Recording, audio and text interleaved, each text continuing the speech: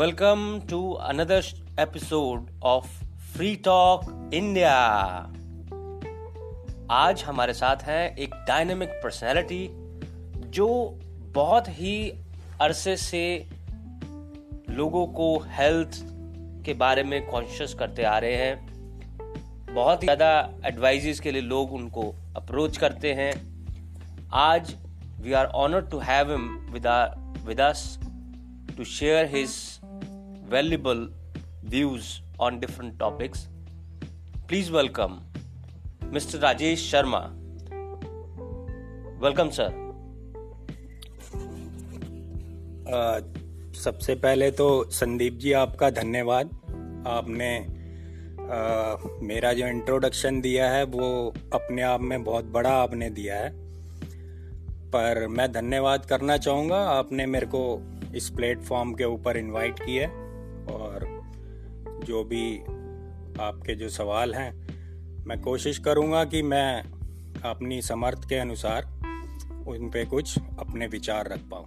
Thank you very much sir, thank you very much. तो राजेश जी, आप बहुत कम लोग को पता है क्योंकि आप बहुत अलग अलग पर्सनैलिटीज के एस्पेक्ट्स की वजह से पहचाने जाते हैं। तो बस सबसे पहले आपको, क्योंकि एज ए योगा एक्सपर्ट आप बहुत मशहूर हैं और एक डायनेमिक पर्सनालिटी, आपने Morarji Desai national institute of India से ट्रेनिंग भी ली है, professional training as a yoga teacher. तो आप सिर्फ एक एक्सरसाइज परफॉर्म करने के बियॉन्ड हेल्थ के बारे में भी बहुत कुछ जानते हैं। तो सबसे पहले मैं यही पूछना चाहूंगा कि आपको क्या लगता है ये कोरोना जो एक नया बदलाव लाया है जीवन शैली में, ये किस तरह से एक बड़ी अपॉर्चुनिटी की तरह हम लोगों के लिए आया है? संदीप जी, सबसे पहले तो मैं ये बोलना चाहूँगा कि जो स्वास्थ्य को लेकर हम लोग सोचते हैं बहुत बड़ा सोचते हैं, जबकि स्वास्थ्य को लेकर हमारे को इतना सीरियस होने की आवश्यकता नहीं है। स्वास्थ्य से एक हमारी जीवन शैली का एक पार्ट है जो रूटीन में जैसे हम बाकी सब काम करते हैं, ऐसे ही हमारे को अपने स्वास्थ्य को लेकर भी कुछ छोटे छोटे काम अपने दैनिक जीवन में करने चाहिए, जिससे कि हम ऐसी स्थिति में कभी ना पहुंचे कि हमारे को कुछ बड़ा, कुछ स्पेसिफिक और कुछ एक्सपेंसिव करना पड़े हमारे स्वास्थ्य को पाने के लिए या उसको मेंटेन करने के लिए। और दूसरी बात, जहाँ तक आपकी कोरोना काल में है, तो मैं ये समझता हूँ कि इस कोरोना टाइम ने हमारे को ये बहुत बड़ी अपॉर्चुनिटी दी है कि हम चाहते ना चाहते हुए भी अपने स्वास्थ्य के प्रति जागरूक हों। कोरोना से पहले क्या था, हमारी लाइफ बहुत ज़्यादा बिजी, कोई सोशल हमारा सर्कल नहीं, या ये कहें कि एक मशीनी दुनिया जो है हमारे आसपास चल रही थी। बट कोरोना ने क्या किया, कोरोना ने उस मशीनी दुनिया को 1 मिनट के लिए या कुछ समय के लिए रोक दिया और हम चाहते ना चाहते हुए भी उस दुनिया से बाहर होकर एक ऐसी दुनिया के अंदर आ गए जहां हमारे पास समय था सोचने के लिए अपने स्वास्थ्य के बारे में। तो ये एक सबसे बड़ा बदलाव आया है कोरोना काल के अंदर कि हमें समय मिला है, हम अपने स्वास्थ्य को ठीक कर पाएं, उसके बारे में जान पाएं और उसको कैसे प्राप्त करना है, उसके क्या तरीके होने चाहिए, इसके ऊपर हम समय दे पाए हैं इस कोरोना काल में। बहुत खूब, बहुत खूब राजेश जी, बहुत खूब आपने बताया।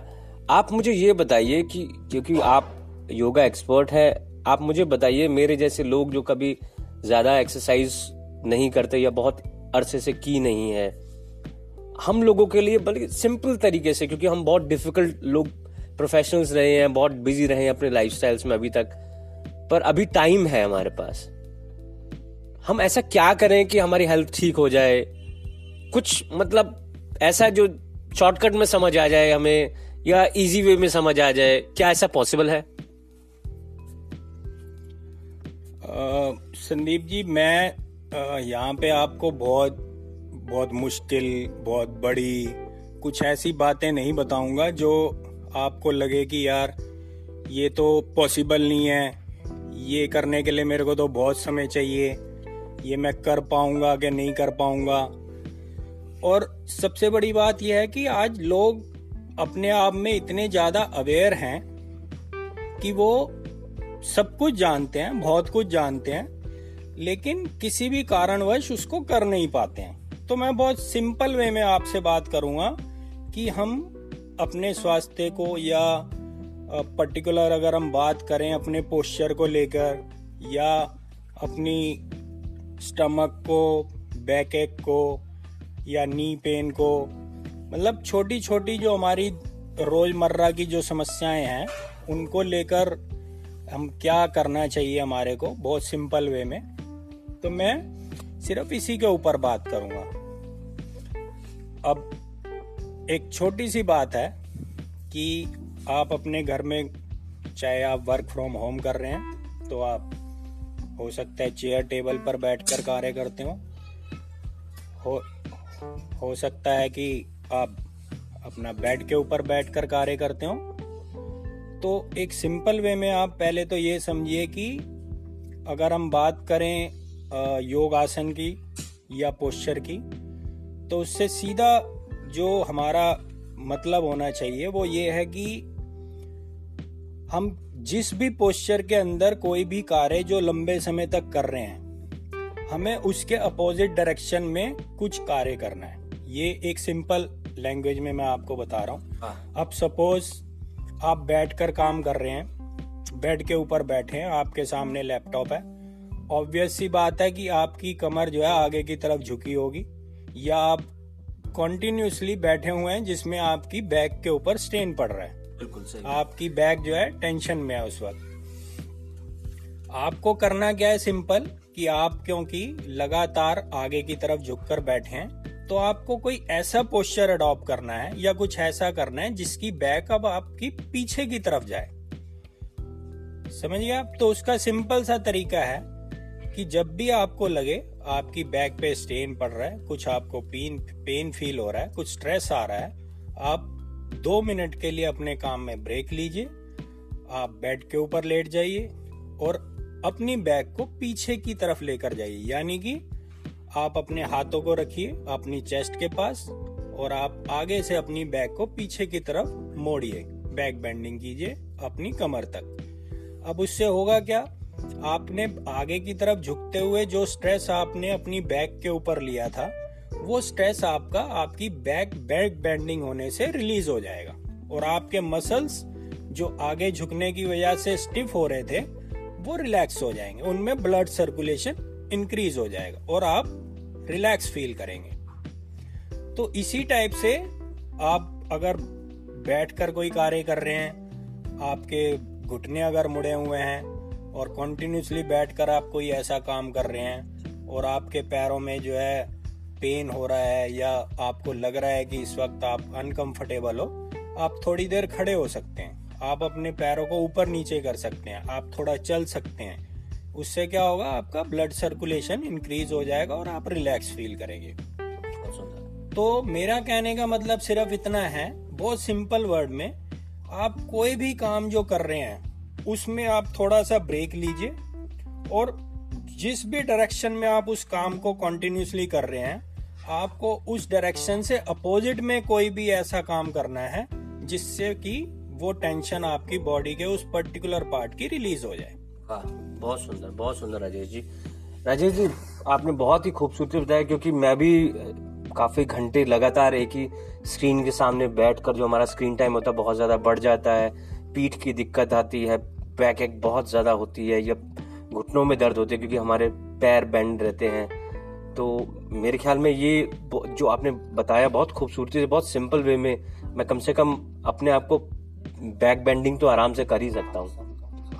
आसन तो हम सभी जानते हैं, पर एक इजी वे में इस बात को मतलब कि जो टेंशन है उसको समझना, उसका बेस क्या है, किस वजह से ये होता है और किस तरह से हम उस टेंशन को रिलीज कर सकते हैं, बहुत खूबसूरती से आपने बताया। एक मेरा last question, I know you are very busy person, मेरे को एक लास्ट क्वेश्चन आपसे पूछना चाहूंगा। हेल्थ वाइज आपको हेल्थ की भी काफी नॉलेज है, मैं आपसे बहुत अरसे से हेल्थ की राय लेता रहा हूं। आप क्या समझते हैं हेल्थ वाइज, कुछ बताइए कि किस तरह से हम अपनी हेल्थ को इम्प्रूव कर सकते हैं इस टाइम के बीच में।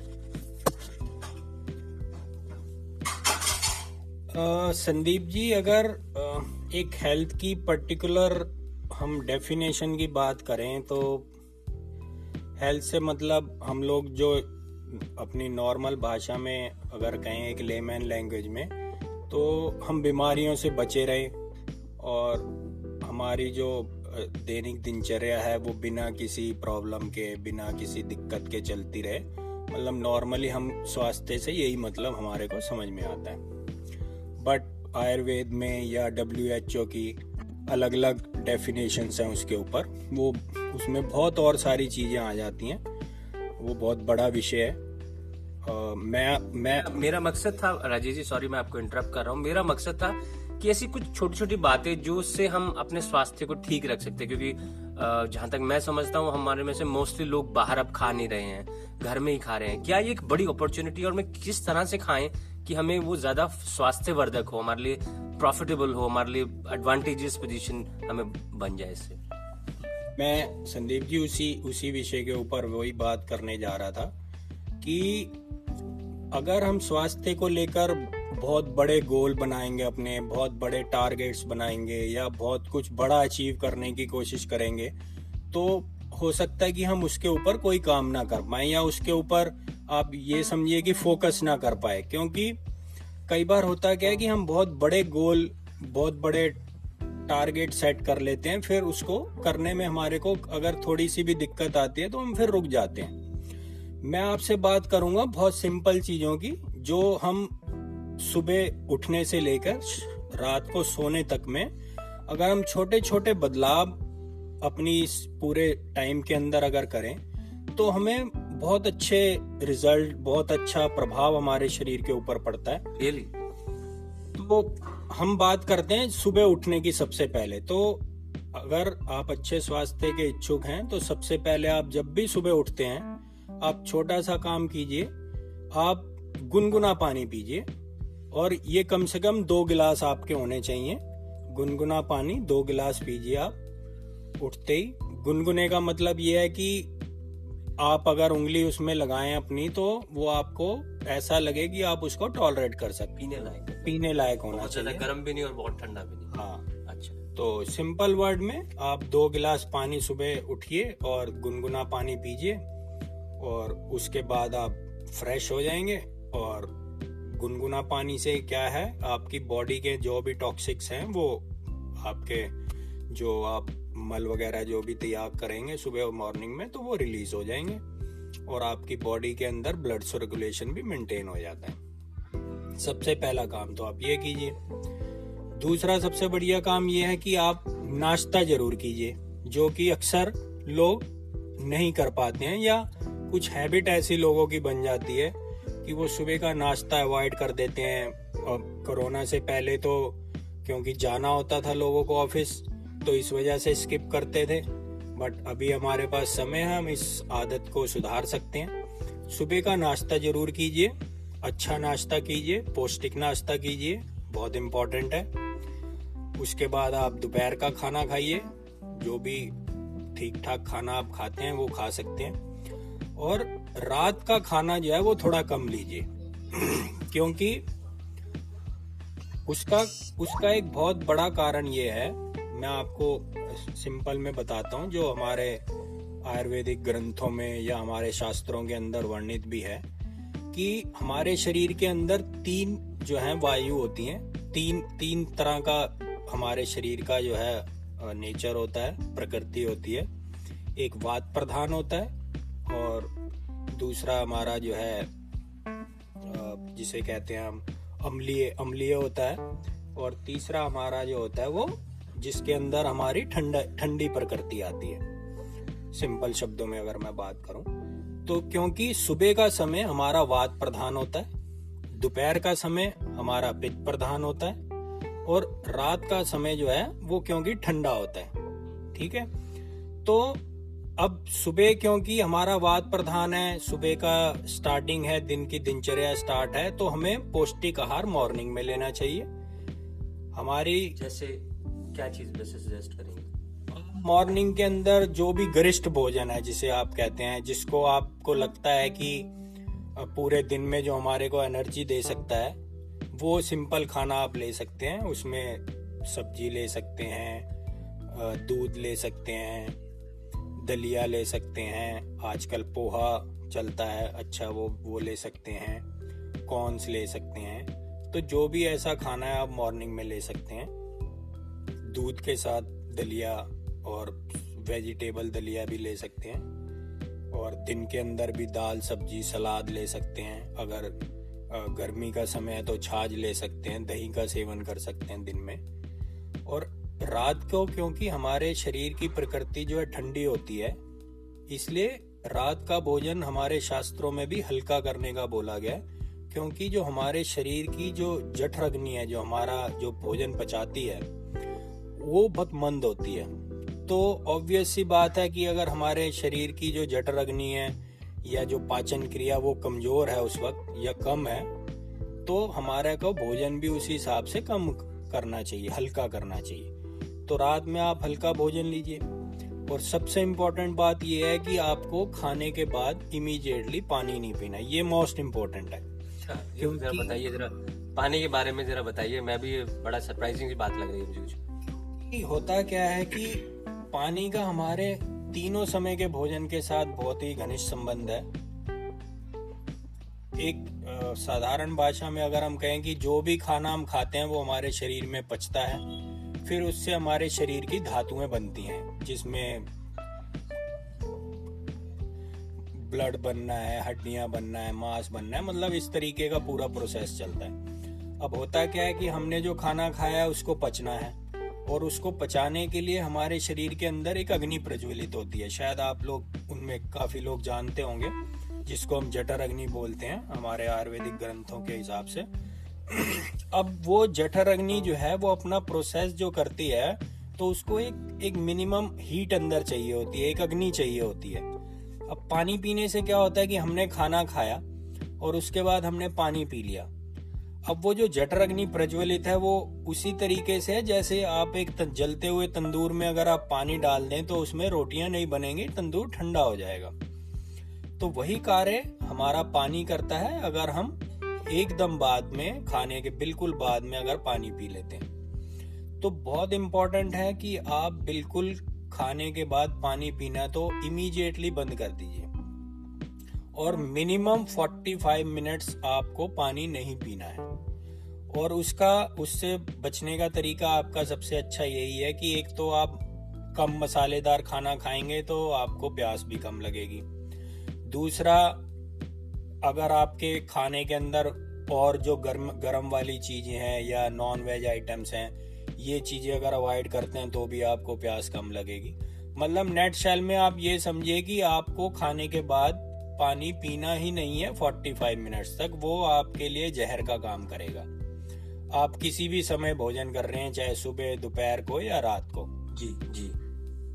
और दूसरी चीज ये है कि जैसे ही आप 45 मिनट्स के बाद पानी पीते हैं, वही पानी जो 45 मिनट पहले आपके लिए जहर था, वो 45 मिनट बाद आपके लिए अमृत का काम करता है। क्योंकि जो 45 मिनट्स में जो प्रोसेस होता है उसमें हमारा पूरा भोजन जो है एक लिक्विड फॉर्म में लिक्विड फॉर्म बोले या थोड़ा लेवी टाइप बन जाता है। अब उसके अंदर जब आफ्टर 45 मिनट जब पानी डालते हैं उसमें या पानी हम पीते हैं, जब वो मिलता है तो वो उसके प्रोडक्शन को और बेटर कर देता है, वो और लिक्विड फॉर्म जनरेट करता है, जिससे वो खाना हमारे शरीर के सभी जो रिक्वायर्ड एरियाज हैं वहां तक इजीली ट्रेवल कर पाता है, और हमारे बॉडी को जो उस खाने से जो भी पौष्टिक तत्व मिल रहे हैं वो इजीली मिल जाते हैं। तो पानी का खास तौर से ध्यान रखिए। और ये एक हैबिट मैं आपको एक बार फिर जोर दे के बोलूंगा, सिर्फ पानी वाली अगर हैबिट को आप अपना लेते हैं तो आप अपनी गैस्ट्रिक, आप अपनी जो आपको अम्लीय रोग होते हैं उनके बारे में, एसिडिटी जिसको बोलते हैं। तीसरा, वेट को लेकर आप जो दिक्कत आपको आती है, आपके वेट को लेकर जो दिक्कत आती है, इस टाइप की आपके जॉइंट पेन की जो बात आती है, मतलब मैं आपको इतनी प्रॉब्लम बीमारियां बता सकता हूँ जो एक पानी की आदत को सुधारने से आपकी ठीक हो जाती हैं। तो मोस्ट इम्पोर्टेंटली आप पानी खाने के 45 मिनट्स बाद ही पीजिए और उससे पहले कोशिश कीजिए कि आपको पानी पीना ही ना पड़े। तो संदीप जी, ये तो एक बहुत छोटे से पॉइंट्स हैं जो मेरे, जिनको अगर आप अपना लेते हो, और इसके ऊपर तो जितना बोला जाए उतना कम है। आप ये छोटे छोटे जो 2-3 मैंने पॉइंट बताए हैं, आप अगर इनको भी अपने लाइफ के अंदर अडॉप्ट कर लेते हो तो आप देखेंगे कि बहुत सारे चेंजेस आप अपने स्वास्थ्य के अंदर देखेंगे। बहुत बहुत धन्यवाद राजेश जी, आपने बहुत ही कॉम्प्रिहेंसिव वे में बताया। मैंने आपसे इंटरव्यू से पहले ही रिक्वेस्ट की थी, आपने बहुत ही ख्याल रखते हुए हमारे ऑडियंस के लिए, जो ना सिर्फ इंडिया में है बल्कि ऑस्ट्रेलिया में, स्पेन में, इंडोनेशिया में, जर्मनी में, जमैका में, ये सब जगह पर आप लोगों को सुनते हैं हमारे इस छोटे से प्लेटफॉर्म फ्री टॉक इंडिया के थ्रू। I am sure they must have benefited a lot from these kind and very wise thoughts and advices. I can understand you were saying that you have to go somewhere, and I hope you will connect with us once again on Free Talk India. Thank you so much. I must say, people can contact Mr. Rajesh Sharma on his email ID. I will be giving in my short write-up about his email ID and phone number as well for personal health counseling and fitness program. He can be contacted on that. Thank you so much Rajesh ji for joining our Free Talk India.